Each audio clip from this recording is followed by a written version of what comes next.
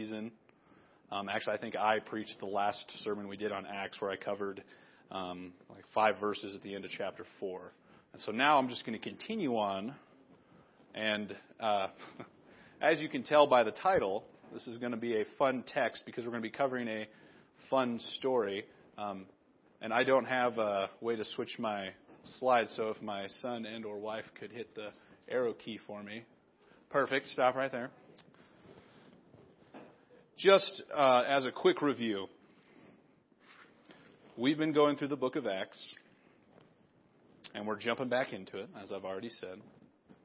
Did you press record, Stephanie? All right. Just making sure.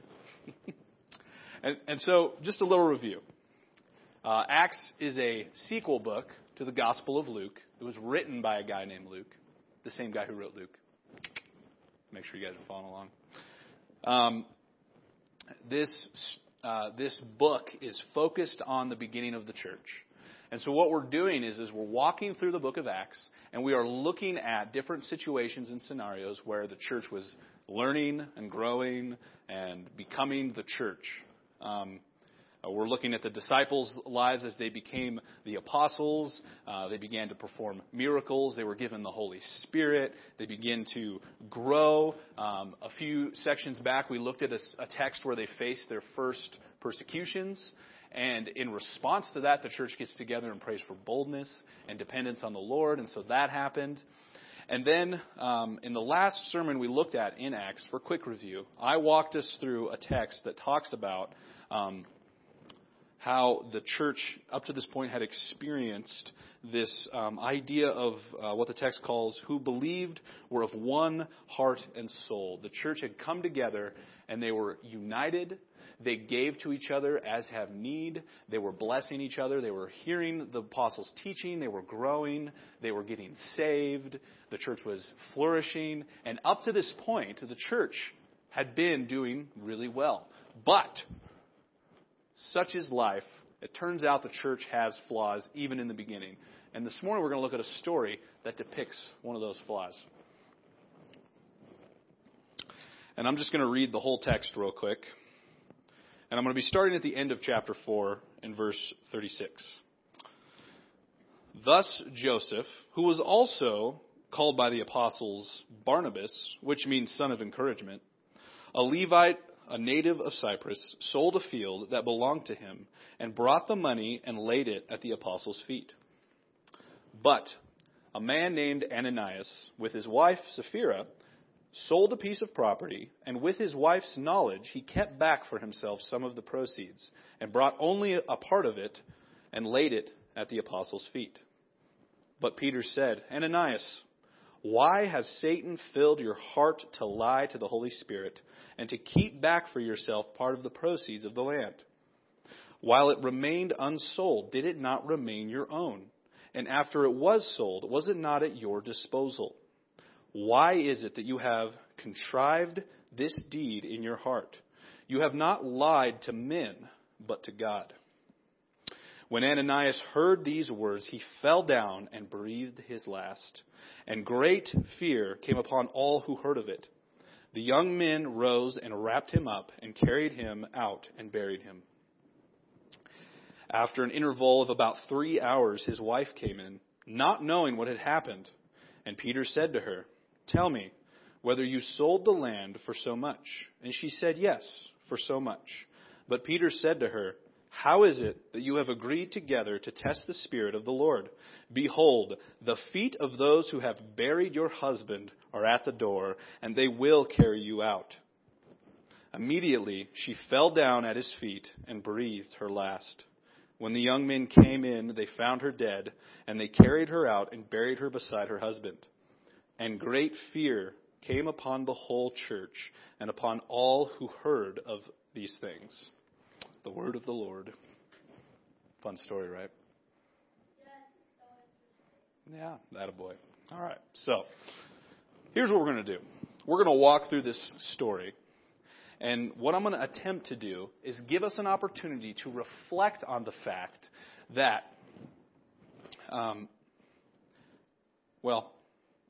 actually, we'll get to that. I meant to start out with this. I'm wearing a rubber band around my wrist. This one right here. Yeah. In some people would say that pain is a great motivator to help someone change bad habits. Some people use this like if they have a bad habit of chewing on their fingernails. Every time they start to chew on their fingernails, they use what is called, I think it's called rubber band therapy. We'll just go with that. That's probably not the right term, but we'll roll with it. And what they'll do is they'll start to chew on their fingernails, and they'll be like, wait, ouch. And so what begins to happen is the brain associates this pain with the action of chewing your fingernails. And then what happens? Over a period of time, you eventually stop chewing your fingernails because you associate the chewing of fingernails with pain in your wrist from snapping the rubber band, right? And so there's this idea that that people can overcome bad habits. Sometimes it's false thinking. Some people might, like me, I naturally think very negatively of myself. I'm a self-loathing type of person. And so if I wanted to enact this type of therapy into my life, I could, every time I have a negative thought about myself, or even say out loud something negative about myself, which I do sarcastically, which makes people laugh, but is still talking negatively about myself, I could change that habit through this form, as some people say. By every time I do it, I snap. And every time I snap, I associate that pain with me thinking or talking badly about myself. And therefore, over time, the hope would be that I would overcome speaking negatively about myself through this rubber band snapping therapy. Ouch. That does actually hurt. I'm just making myself look tough. But I do feel pain when I do that. So, as we jump into Acts,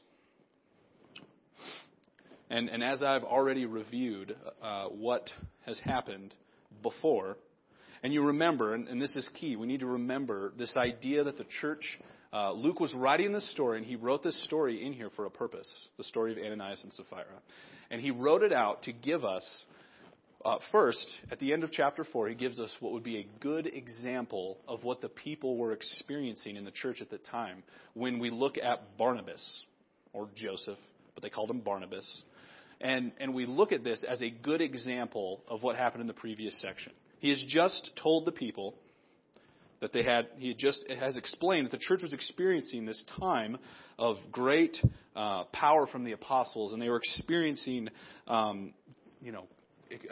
common good amongst each other, and they were giving as people had need, and they were sacrificing and serving and loving each other and going through this period where the church was flourishing and growing. And so, as by example, Luke moves on in the story by giving you a specific example of this happening. And he says, thus Joseph, right there, perfect.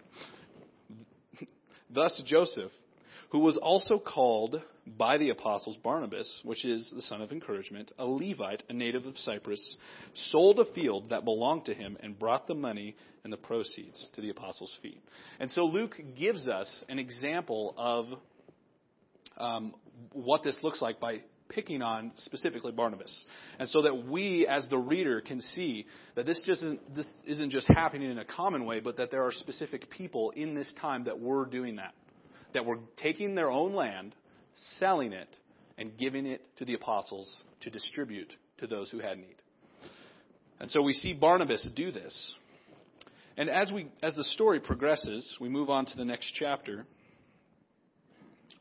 And then we actually have to look at what would be considered a bad example. And this story is particularly hard to preach in our day and age because if you look at it on the surface level, this story actually seems to contradict the gospel itself. Right? It's a touchy story. But I'll explain to you this morning why it in fact does not. So, Ananias. I don't even have to tell you. You're doing great. All right. So, but a man named Ananias, with his wife Sapphira, sold a piece of property, and with his wife's knowledge, he kept back for himself some of the proceeds and brought only a part of it and laid it at the apostles' feet. Now, what's going on here? Essentially what happened was Ananias wanted to be a part of Well, let's just say he had just witnessed Barnabas sell land. He had just witnessed Barnabas go before the apostles and lay down the proceeds before their feet. He had witnessed the people go, wow, look at Barnabas. What a generous guy. What an awesome, God-fearing man before us. Barnabas, you rock. You go, Barnabas. And so, Ananias, wanting the same thing to happen to him, goes and he sells his land, but he keeps back some of it. Now, the heart of this issue is not that he kept back some of his, because at the end of the day, this property was his property. He can do with it what he wants. But the reason this is such a big deal and why it's handled in such a severe way in this story is because he was being deceitful. He was lying. He pretended like he sold all the land, and he pretended to give all the proceeds to Peter. And so the heart of Ananias' bad example is not the fact that he just kept back some for himself. Wow, that's not a big deal. It's his property. Even Peter in the next section is going to lay out for us the fact that this is your land. You can do with it what you want. The heart of the issue is that he deceived or attempted to deceive the apostles by going before them and saying, yes, I have also sold all of my land. Yes. You see? I'm cool like Barnabas. I sold all of it. But there's a couple things happening in his name is so hard to say. In Ananias' heart. Okay, we got it. And the two things that I'm pointing out this morning are that, one, he was not trusting the Lord because he didn't sell all of his proceeds and give it to the apostles, and he kept some for himself. The reason he did that is because there was a part of him that was still clinging to the idea that our possessions will bring us safety and security and not the Lord. That's part of what he was doing. The other part of what he was doing is he wanted people to think that he was someone that he in fact was not. We're all guilty of this, right? We are all guilty of coming into church, especially church. This is where it's golden in a church. And we walk in and pretend, we put on our face. All right, maybe you're fighting in the car with your family before you come in and everything. You walk in the door. Hi, okay, everything's great. Right? We all do this. And this is what Ananias is guilty of doing. He's guilty of, one, not trusting God by selling those proceeds. He kept some of it back, which tells you that his heart was not trusting the Lord because he believed ultimately the possessions would give him safety. Right? And then he was trying to come off as someone that he wasn't. He probably would have been fine just to not do anything. Let's look at Peter's response. But Peter said, Ananias, why has Satan filled your heart to lie to the Holy Spirit and to keep back for yourself part of the proceeds of the land? While it remained unsold, did it not remain your own? And after it was sold, was it not at your disposal? Why is it that you have contrived this deed in your heart? You have not lied to men, but to God. Now let's break apart Peter's response here a little bit. One, we have to notice and we have to point out that Peter confronted Ananias immediately. Immediately. He didn't mess around. We don't know for sure, and scholars have debated this. It was either that Ananias maybe came before Peter and maybe he had a guilty look in his eye. But most likely the case, because of how specific Peter is, Peter had something, the Holy Spirit had prompted him and made this known to him beforehand that this was going to happen. And so Peter, being specific in his rebuttal to Ananias, we can see the biggest thing is, well, not the biggest thing, but a part of it, is that he right away confronted Ananias on his sin. It's not a very popular thing to say because it's not something we're very good at doing in the church today. But Peter can serve us as an example. He confronted the sin immediately. The other thing that happened or the other thing to point out, I guess, as we walk through this story, is he mentions Satan, right? Why has Satan filled your heart to lie to the Holy Spirit and to keep back for yourself part of the proceeds of the land? Why has Satan filled your heart, Ananias? What is going on? Now, when Peter says Satan filled, most people would be like, oh, so like Satan possessed him? You know, like The Exorcist, green vomit exorcist. Maybe you haven't seen it, maybe you have. Is that what Peter means? Has Satan filled him, possessed him, taken over his body, and now Ananias is out of control and can't control himself and he's not responsible for his actions? No, that's actually not the case.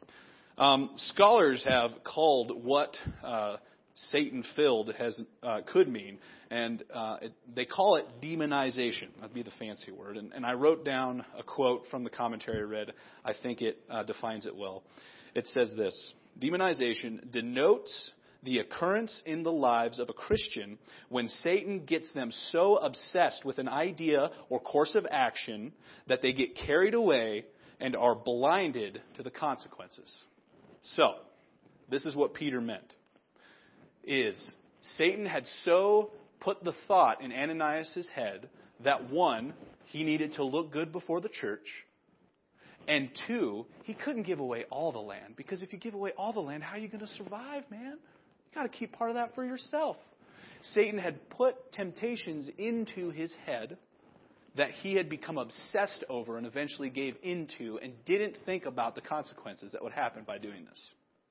He didn't realize it at the time, that when he went before Peter, that he was going to straight up get killed. He was blind to these consequences because he was so obsessed with these two ideas that, one, I can't trust everything. I can't give up everything. And I have to be perceived as a person who's willing to do that despite the fact that I'm not. And he became so obsessed with this idea, and it had to do with the fact that Satan had influenced him to do it. We don't talk about Satan a lot these days because it's kind of, I don't know.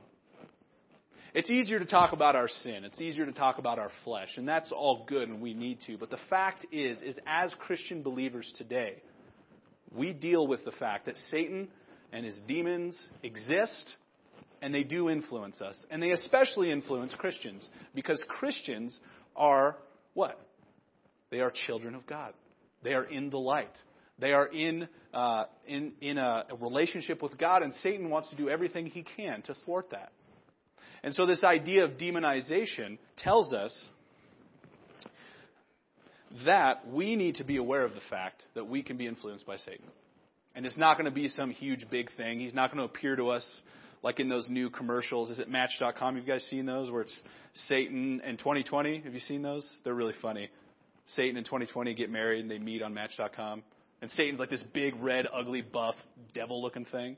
Like he looks like how we paint the devil. It's not like that. It's very subtle. It's an obsessive thought. A lot of times we see examples of this in today in our culture, especially with pastors, where they do things that are completely out of character as you would perceive them, right? You see a pastor, and most of the time you see a man who loves the Lord, is seeking to be an example of Christ and to preach the gospel and be a shepherd for his people. And then all of a sudden, out of seemingly nowhere, at least from our perspective, he has an affair, right? And it seems out of character. But what happens in the heart of that pastor is he begins to toy with temptations that Satan has whispered in his ear. And he eventually gives in to him. And then he eventually falls on his face. That's the kind of idea that Peter is presenting to us as we look at Ananias right now. Why has Satan filled you?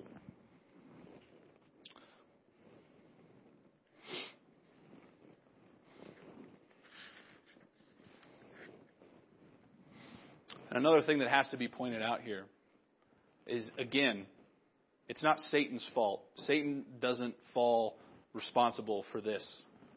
Ananias does. Ananias is ultimately responsible for what happened to him. Because, and maybe I have to mention this too because I haven't yet. At this point, we're assuming Ananias and Sapphira were Christians, that they were saved. A lot of times we read this story and assumed, oh, he must have been a false convert because he did this action. But if we understand the gospel correctly, we know that the gospel doesn't save us based on our actions or based off of our choices, but based off of whose choice? Based off of whose action? Christ's. We are not defined by our mistakes as Christians. We are not saved or unsaved by the things we do in this life. Our salvation is ultimately found in Him. So I will posit that Ananias and Sapphira were in fact believers. And they fell into Satan's temptation, as a lot of Christians do today and did back then. And so because of that, we have to understand that Ananias was in fact responsible for the choice and the sin that he made. But that didn't in fact thwart his salvation.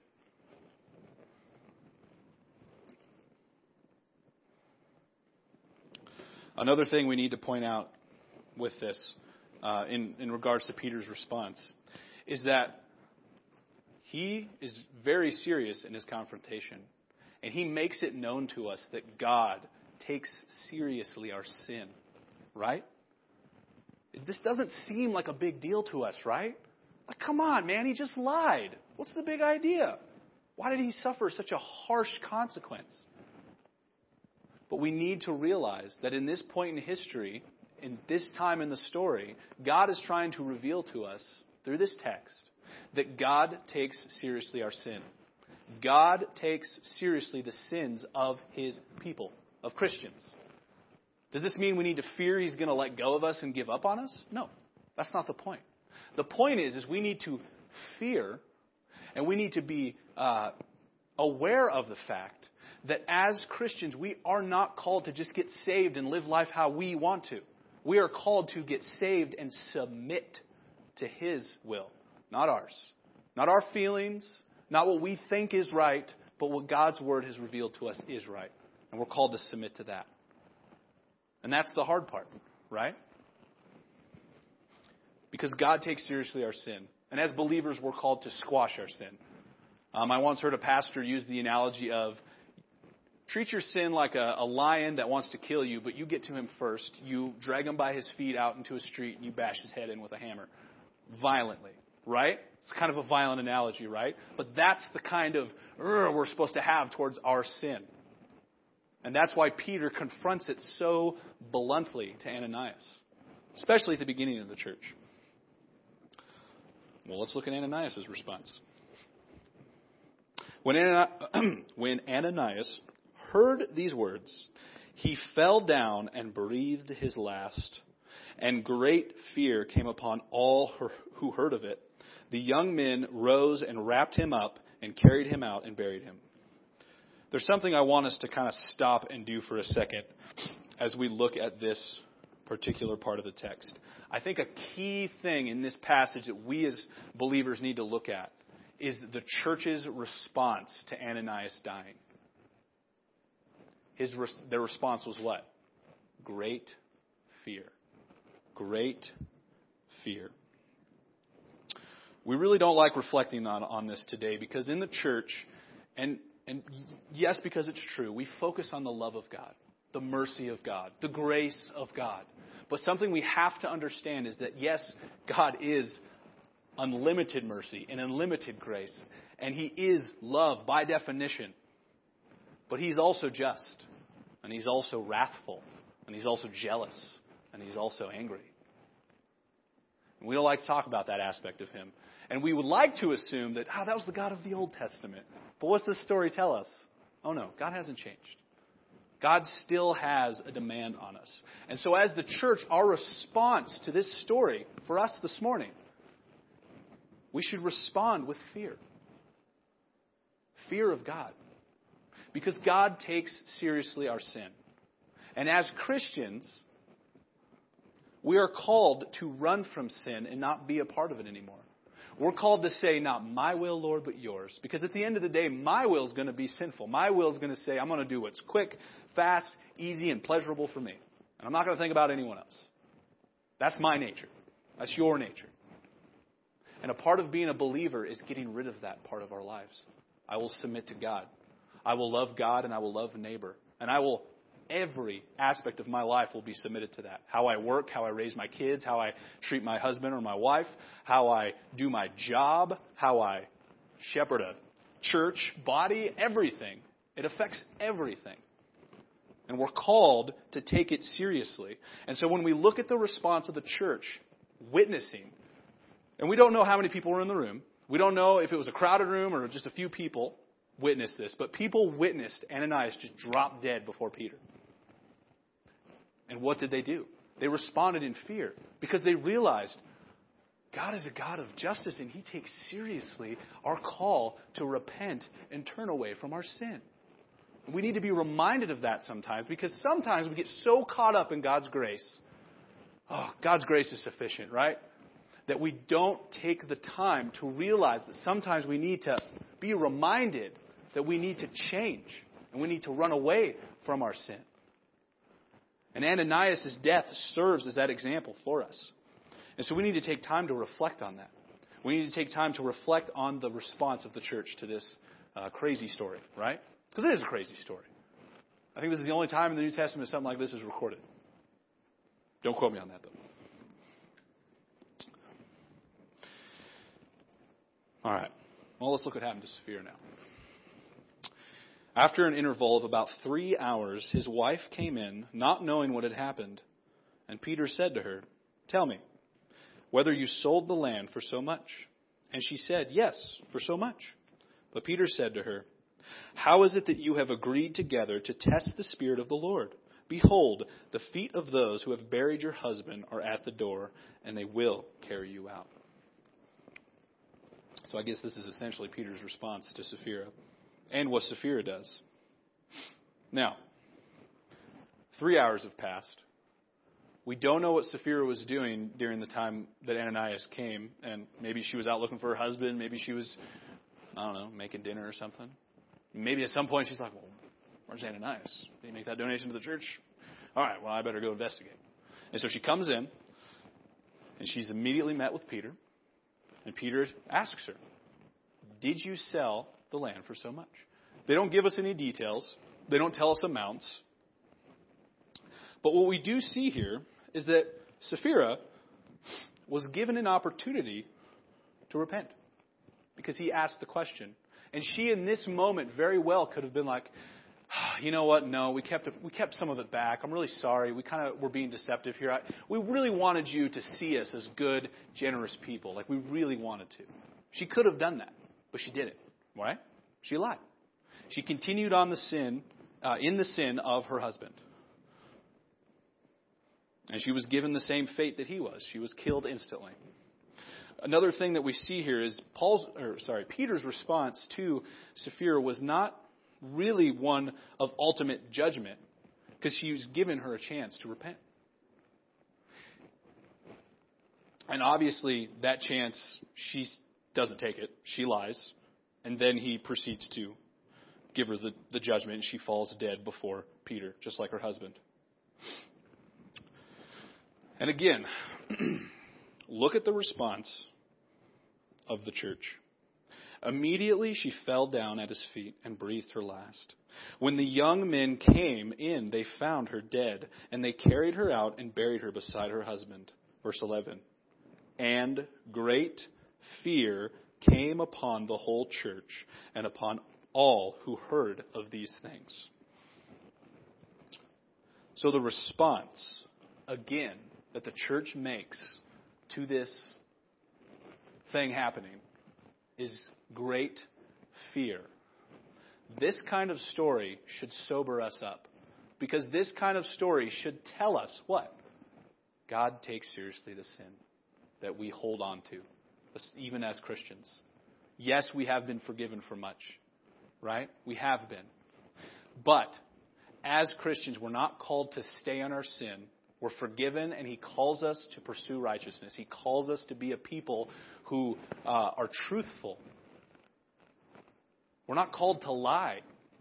We should come into church and be willing to be real with people, because this is supposed to be our family.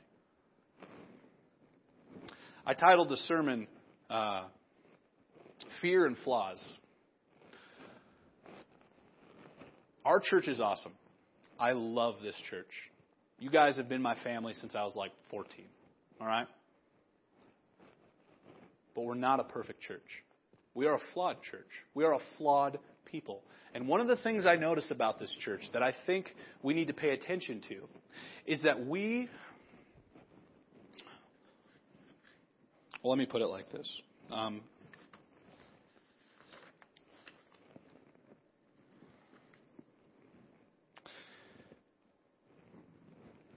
One of the things that Peter does immediately, as I've already pointed out, is he confronts the sin right away, right?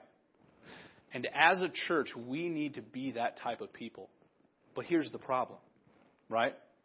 Ideally, we should be the type of people who can come up to each other if we notice sin in our lives and be close enough to each other that we can see that sin in our lives.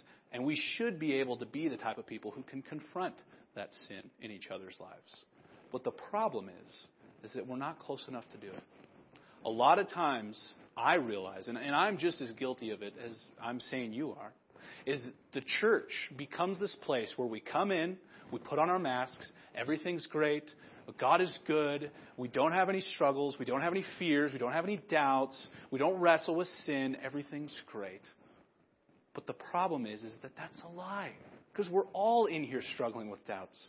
We're all wrestling with sin. We're all the type of people who have doubts and hurt and wonder. And a part of being the community of God is that we open up to each other and become the type of people who can be so close that someone can come up to me and be like, Jeremy, bro, I can see that you're struggling with this, and I need to just invite you to repent, bro. Because God takes seriously sin, and we need to take care of this. And me being willing and open to be like, okay, I'm going to do that. I'm going to take this seriously. That's the kind of body that we need to be. And I'm going to tell you right now, and this is me being confrontational, I hate it. We are not that kind of body right now. But I believe we can become it. And I believe that this story of Ananias and Sapphira, looking at the consequences of their sin, looking at the response of the church, the response being great fear, should sober us to this idea that God takes seriously sin, even for His believers. And we need to be the type of body who opens up and is real with each other and loves each other and serves each other to the point where we can confront each other. I can't confront people if I don't have a relationship with them. If I do that, I'm just a jerk, right? But if I'm seen as someone who actually cares about you and has your best interest in mind, and you believe that, and then I confront you, isn't that what we want? Isn't that how like a marriage relationship works? Me and my wife get to know each other, and from time to time, actually a lot of time, she has to confront me because I'm being a dummy. And because we have that relationship, because I love her and she's my best friend in the universe, I listen most of the time. I'm stubborn. But I get there, okay? And that's what the church body is supposed to be. And that's why I think it's important for us to fear God and remember that He takes seriously our sin as believers. We should not be letting Satan fill us. We should not be letting him influence us. We should be submitting to His will, repenting, and being the type of people who confess to each other so that we can become the body that can confront each other. Does that make sense?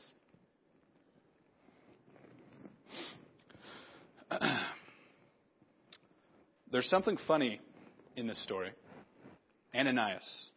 Do you know what the word, or what Ananias' name means? Ananias means God is gracious. I find that comical. Because at front face, you look at the story and you're like, well, God definitely wasn't very gracious in this situation towards Ananias. Poor Ananias got the hard end of the stick there, right? But I don't think it's on accident that Ananias means God is gracious and this happened to him. And let me explain why. As I said before, Ananias and Sapphira were Christians. They were believers. But they were deceived and filled with Satan, as the text says, which means he influenced their decision making. He got them so obsessed with an idea that they fell into an old pattern of sin that they should have been running from, and they fell. And though Ananias and Sapphira both died in this incident, as Christians, where did they go? They went to be in glory before God. Now, God probably smacked their hands and said, come on, right? Because He's going to do that to us all, by the way.